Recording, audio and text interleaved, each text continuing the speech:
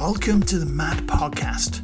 This is the place where successful business investors and entrepreneurs share their case studies of mergers, acquisitions, and deals.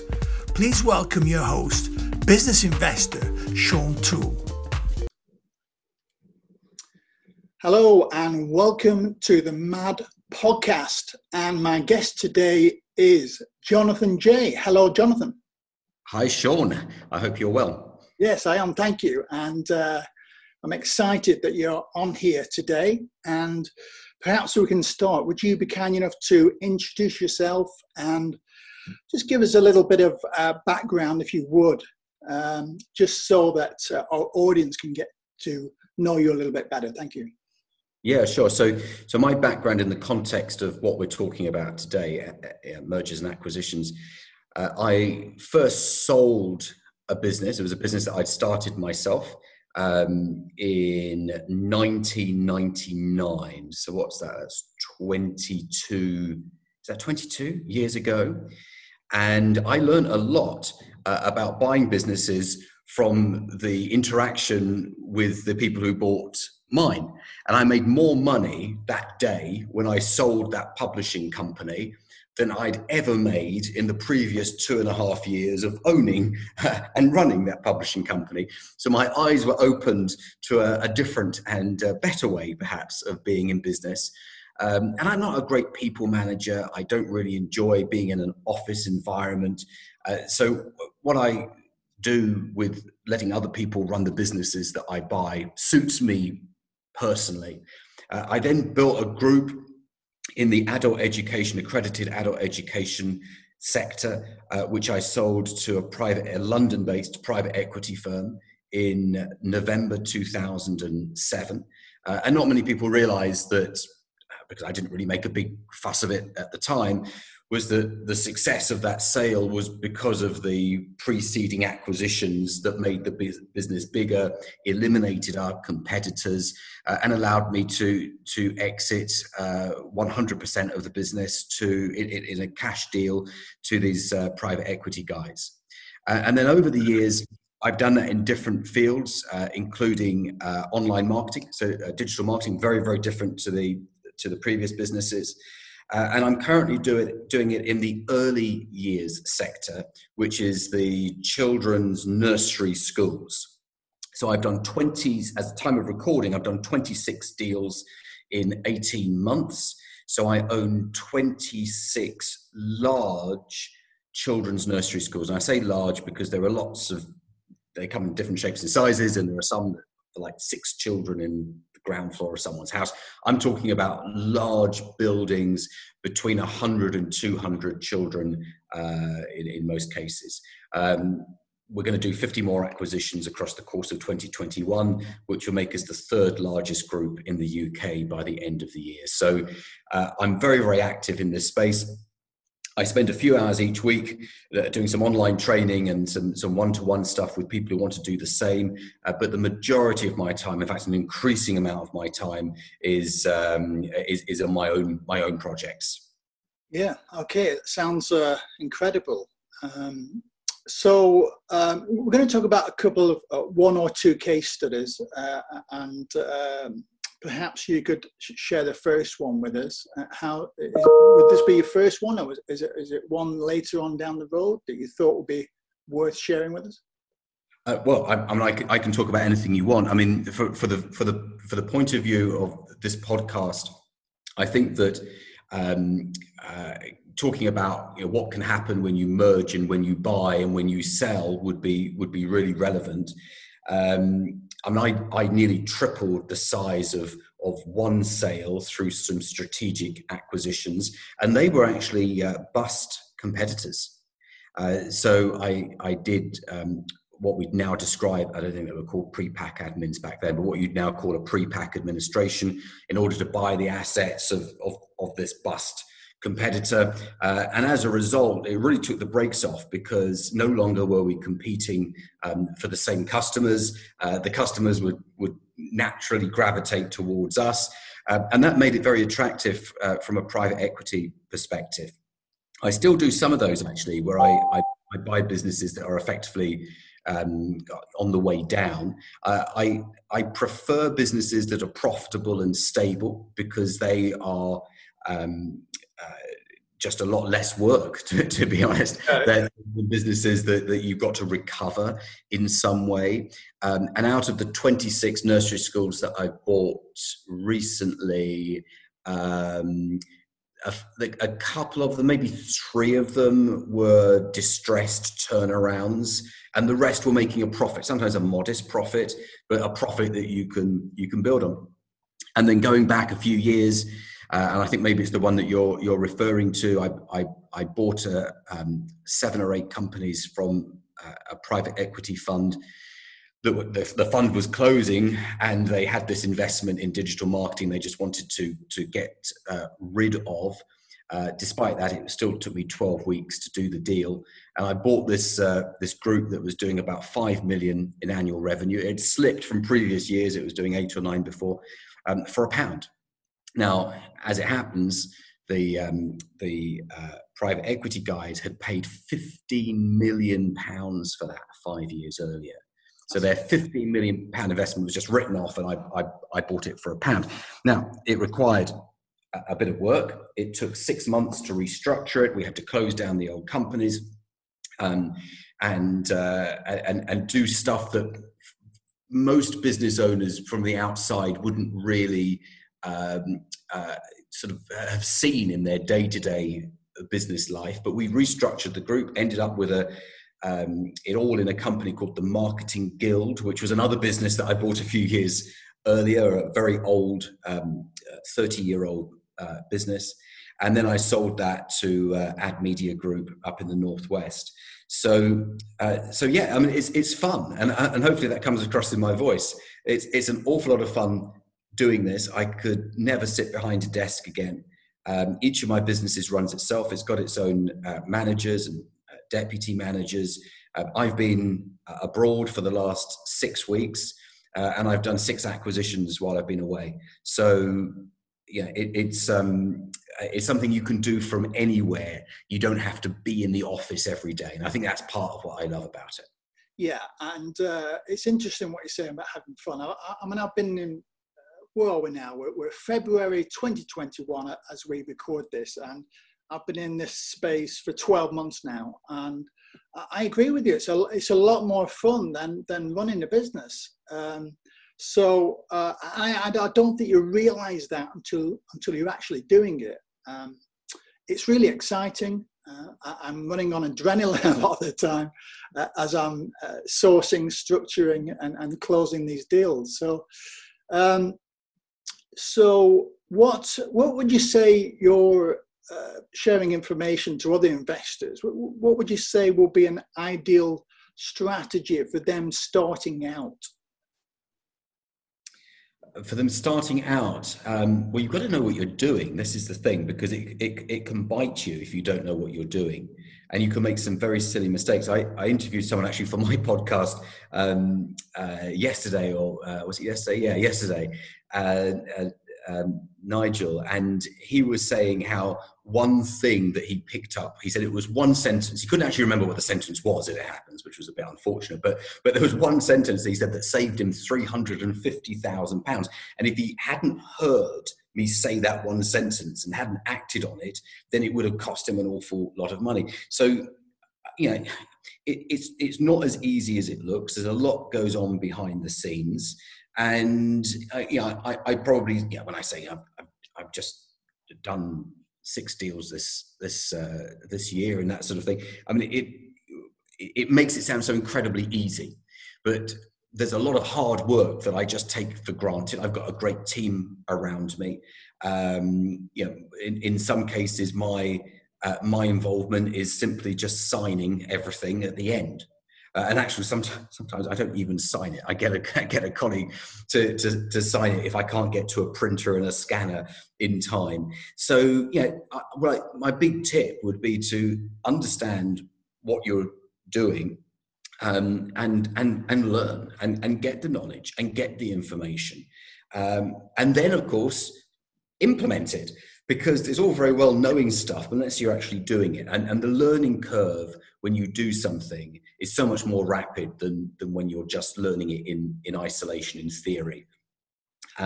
So I always say to people, let's buy your first business as quickly as possible. Let's get that business under your belt, that first deal, that first acquisition. And then your next one will become better as a result of the first. And then your third will become better as a result of the second. So the faster you do the first, the better, which is why I think it's absolutely crazy when I hear people say, go and buy a £100 million a year business as your first deal. I mean, come on. Let's be realistic here. Buy a business that does a few 100,000 or in the very low millions, something that you can get your head around. I mean, if someone's run a business for years doing 300 or 500,000 a year, it is a massive out of the comfort zone stretch to go from, I've done 500,000 a year for 10 years, I'm now going to go and buy a £50 million a year. And I think that sort of selling the dream is just a little bit silly. What I always say is, let's get a sensible business done as your first acquisition for the experience. Yeah, that sounds like really sensible advice. And in a niche that you're or have experience of, is that something you suggest? Some knowledge of. I mean, there's why not start with something that you already know? Why go and try and learn about an engineering business if you're just not very good with things like that? Why would you do that? And if occasionally someone says, but Jonathan, I don't know anything about anything. And I don't believe that. But we've all sat in a coffee shop and we thought, the service was a bit slow and the food was a little bit cold. You're experiencing that business as a customer. Maybe a business that you experience as a customer a lot would be a good business to buy. But start with something that you know. Don't go crazy and buy something that you just can't get your head around. Yeah, sure. You mentioned earlier about having a team around you. Now, I've seen business investors looking for partners. You're talking about having a team. Is it a personal choice? Is it a professional choice? How do you structure all of that? Okay, well, first of all, I would advise against partners. I think everyone feels they need a partner because it's kind of someone to talk to. I think that's probably not the wisest business decision. I get it from a personal point of view, but do it yourself. Own 100% of the business and buy in the skills and talent that you need and pay for them when they do something for you. So everyone that I use on a professional basis, so due diligence, accountancy, legal, human resources, I just pay them for the job that they do. And if they don't do a job on that particular deal, they don't get paid on that, obviously. And I pay them after the deal closes, so I pay them out of the company that I'm buying. I think you should hold on to equity. I see again some lousy advice around putting together a board of directors, and it's like, oh, come on, let's get your first deal under your belt yourself before you start sort of thinking like you're the CEO of a Fortune 500 company and all you're doing is buying a 750 grand a year commercial cleaning business. So we need to be realistic about this. Yeah, sure. Yeah. Is there another case study that you'd like to share with us? I'm just trying to think of something that is reasonably different. Okay, well, let me give you a couple of acquisitions that I've done the last couple of months to show you how you can do this in such a way that doesn't require any of your own cash. In fact, one of them, I'll give you a couple of examples. So one of them that, and I know that I always sound a little hazy when I say, was it 3 weeks ago or 4 weeks ago? It's just that when you've got so much happening, you kind of lose track of which one's which. But let's say a few weeks ago, we bought a large nursery school. It would be in the Greater Manchester area. And I say that because the majority of ours are in the Greater Manchester and the northern strip, where we bought it and the seller paid us on completion. So let me just say that again in a slightly different way, because I know that when people hear these things for the first time, it takes a while for them to get their head around this. So we bought it, so we legally owned the business, and the seller exits, but the transfer of money at that point of completion was not us giving them money, it was them giving us money. And it was a perfectly good business, a profitable business. But we got paid. Now, that's how if you understand how to use the cash in the business to fund the acquisition, sometimes the cash in the business is more than what you pay for the business. Hence, there is an overhang of cash that's due to you. Another one that we did, this was actually the week before Christmas, we did one completion on the Thursday and one completion on the Friday. And on the Thursday, we bought the shares. So we bought the company. I usually buy the assets rather than the shares because it's just faster and cheaper and easier. But buying the shares in the business for this particular one, because they had an unused bounce back loan, a CBILS loan, yes, in the, and the initial consideration for the purchase came out of that CBILS loan, for that government CBILS loan. So we effectively gave them the money that they had borrowed from the government to them, and then the deal on the Friday, which was an asset purchase, we use another lump of the money in the Thursday acquisition bank account to buy the one on the Friday. So those two, Thursday and Friday, we funded completely from the acquisition of the first one.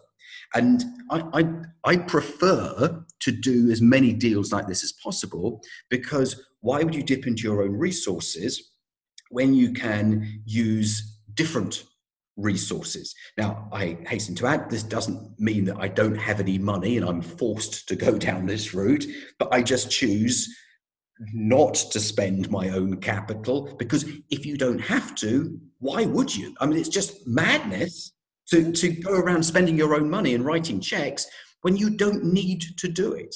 But this is a way really of opening up the world of business buying to anyone, because anyone can do this regardless of how much money you've got in the bank. You don't need money in the bank to do this. All you need is the knowledge, the confidence, the deal team, and the deal flow. You need lots and lots of deals to look at, because you're not necessarily going to buy the first one that you find. Yeah, sure. And yeah, I love the fact that you're using the funds from each deal. It's like it creates its own momentum, doesn't it? It builds up like a pot of cash that you have. That's fantastic. So is there anything that looking back at your M&A experience, is there anything you do differently? Is there something that you would have done sooner rather than later? Is there any bits of wisdom that you could think would help from your mistakes or errors? Yeah, sure. Lots of them, lots of mistakes. And this is why people pay me for the training, because they can avoid the mistakes that I've made. I've been fortunate not to have ever made a mistake that's been a killer. You know, I've never made anything that I've kind of like really hurt from. But what I would say is, if you own a business right now, the tendency of the entrepreneurial business owner is to think that next year will be better, and then the year after that will be better. And there's this like hanging on for this amazing year, and that's the year that you sell. And I think that's a terrible mistake. And it's actually, to be fair, a mistake that I've made myself, where you feel next year's going to be better, and they say now is not the right time to sell. What I would say is, if you've got a business right now, do a couple of acquisitions to make your existing business bigger, and to prove that and this is the important part, to prove that acquisitions grow your company, and then sell it. And then think of your life, your business life, in 36-month cycles.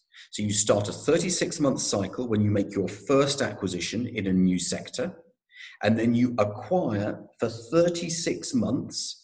But about 8 months before the end of the 36, you start a sales process. So you can exit round about month 36, give or take, obviously, but around a month 36. And that is your 3-year cycle. And you can do more in that 36 months than most people do in a lifetime of being in business. And then you take a break, you spend some time with your family, and you come back and do it again, doing something else. So I'm currently, with this current cycle, I am 18 months. I'm halfway through that 36-month cycle, and I've actually started talking to buyers already. But when we've got an incredible growth curve, I mean, we'll be at 75 locations around the UK by the end of the year. So that's again will be 2.5 years into the. If I got that right, yeah, 2.5 years into the 36 months, and then we've got that 6 months to exit. So that's the plan. Yeah, and it is so black and white when you think about the traditional business buyer who has one capital event at the end of their life. Possibly, yeah. And then then they have business investors that having multiple capital events over a period, as you described, for 3 years, which is amazing. So it really is light and day, isn't it?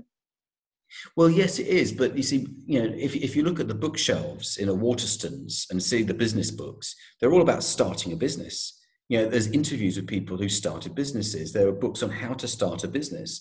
The culture in the UK, at least, is all about being the startup guy. You watch Dragon's Den; it's all about starting something from scratch, which is, I've done it and I've been fairly successful at it. But would I recommend it? No, I wouldn't. Why would you go through that heartache if in the same period of time that you're kind of sorting out the website and figuring out what the logo looks like, you could go and buy a couple of businesses and then put your own stamp on them later? Yeah, absolutely. So we're coming to the end of the podcast, Jonathan. I kind of wondered, is there any words of wisdom you'd share with budding investors, business investors and deal makers? Yeah, sure. So I think it's definitely make sure you know what you're doing. Otherwise, you can get your fingers burnt. And not just build your knowledge, but build your confidence as well, and get really good at developing deal flow. So deal flow is the number of people who are contacting you, telling you that they would like to sell you their business. So the better your deal flow, the better deals you will find in that deal flow. So the very best advice is get the knowledge, build your confidence, build your deal flow, and at the same time start looking to build your deal team. So the right lawyer, the right accountant. And then as you're doing all that, you'll find that everything starts to fall into place. I think that sometimes people start with just one element of that. You've got to do all four at the same time. Yeah, fantastic. Thank you. Well, it's been great having you on the show. I really appreciate your time. I know you're on holiday in Dubai at the moment. Is that where you're on holiday? No, I'm actually launching my nursery school business here, and there are thousands in the United Arab Emirates, and I'm just about to do the first acquisition over here. So it'll be an international business. Correct. Yes. Wow, that's fantastic. It's incredible. Okay, well, thanks again. And so how can people get hold of you, Jonathan? Well, there's about 250 educational and entertainment videos about buying a business on my YouTube channel, Jonathan J YouTube. There's my Business Buying Strategies podcast. I think we're up to about 130 episodes of that now. And if you want to connect with me on LinkedIn, Jonathan J on LinkedIn, I'll be happy to accept your connection request. Well, that's fantastic. And yeah, thank you for sharing your knowledge, skill and experience today. My pleasure, Sean. Thank you for the invitation. Thank you. Thank you for listening to the MAD podcast. Feel free to connect with Sean on LinkedIn or search Sean Toole on YouTube to keep up to date with mergers, acquisitions and deals. We'll speak to you soon. Bye for now.